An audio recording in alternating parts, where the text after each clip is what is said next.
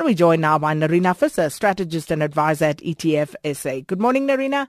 Good morning to all the listeners. Feels like I spoke to you almost a decade ago. It feels as though it was been that long. But getting back to the news on the day, so late on Friday night, Moody's announced the downgrade of South Africa's credit rating by one notch. So please recap for us, where do we stand now with the three big ratings agencies, and does this latest move by Moody's change anything significantly?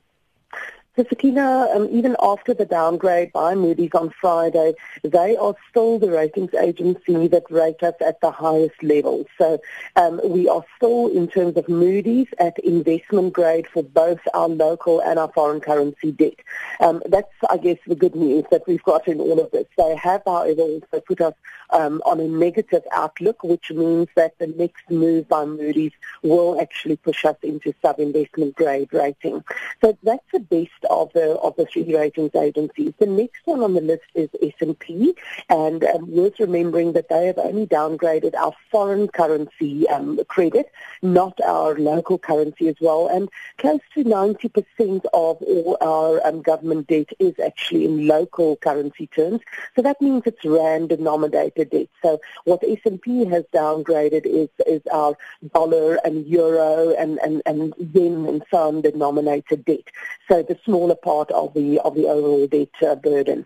And then Fitch is the one that's got both our local and our foreign currency debt at sub-investment grade. Now, the two important ones for us is Moody's and S&P. So from that perspective, we're actually in still a reasonable position because we require both Moody's and S&P to downgrade our local currency debt to sub-investment grade before that much dreaded effect of the bond index selling, the full selling of, the numbers around about $100 billion rand worth of debt that's been mentioned. That will only happen once we have both Moody's and S&P downgrade us. So from that perspective, does anything change with this latest move by Moody's? No, certainly nothing changes in the short term, but what it does do is the warning lights are flashing more insistently and redder now than they did before. The key drivers by Moody's, very similar to the other two ratings agencies. Certainly the growth prospects feature large there, and the continued erosion of the fiscal strength due to our high public debt and those contingent liabilities of the state-owned enterprises. But I think what is very interesting is that Moody's mentioned as their first reason for the downgrade what they refer to as the systemic weakening of South Africa's institutional framework.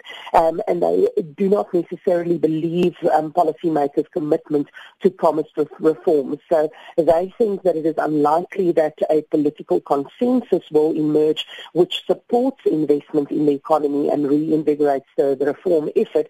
And if anything, they say that the opposite might even be the case with heightened political dysfunction in South Africa. Now, this is certainly going to hit business and consumer confidence, and the risk is now that we've got this downward spiral of the recession, missed fiscal targets, and then more downgrades. And I think that's really where the big risks lie in the medium to longer term, is that we get trapped in this negative spiral that we've certainly started taking on in the last couple of months. And then, Nerina, the release of first quarter GDP numbers last week, that basically served to confirm what most of us have been experiencing, that the economy is in recession. But what is the significance of a so-called technical recession, and what other kind of is there? Yeah, I agree with you that I think for most of us we are in a recession anyway, not just technical, a real and actual one. So exactly. I guess from an economic perspective, a recession is usually referred to if you have a calendar of negative growth. So if for the whole of 2016 or the whole of 2017 we record a negative growth number, that is what we'd normally refer to as a recession. But the so-called technical recession is if we record 2 consecutive quarters of negative growth. So we had that in the fourth quarter of last year and then the first quarter of this year, and that is just why this term technical recession is being used. But you know what, if we look at the actual underlying numbers of the GDP growth for the first quarter, It was only the mining and agricultural sector that even recorded positive numbers at all. And I would argue that those represent normalization rather than actual growth. So both of those coming off weak bases, certainly in the agriculture we know that it was mostly drought-related. So for me, this doesn't really represent positive economic growth, but rather just a normalization from very, very poor levels to something more along the longer-term line. The problem is that a recession weakens tax revenue, and that's going to increase the government's budget deficit, and that means that we need more state debt. And we've just spoken about, the inability of government to increase debt under the conditions of poor ratings. So that's certainly going to place the country's credit rating under more pressure. A recession also results in less consumption. So people just spend less money, and that in turn slows down your value-added tax revenue. So it brings tax revenues definitely under pressure. Where we stand for the second quarter, we've already had mining and manufacturing sector figures out for April. They were worse than expected. So not a great picture for the second quarter so far. On Wednesday this week, we will see the retail sales figure for April come out. So that will be our next clue in terms of whether certainly the consumer is under as much pressure as you and I certainly feel day to day on the ground. And then, of course, the next logical question is, where's the relief going to come from, Nerina? The economy is so weak, inflation apparently under control. So does this open the door for the Reserve Bank to reduce interest rates at least?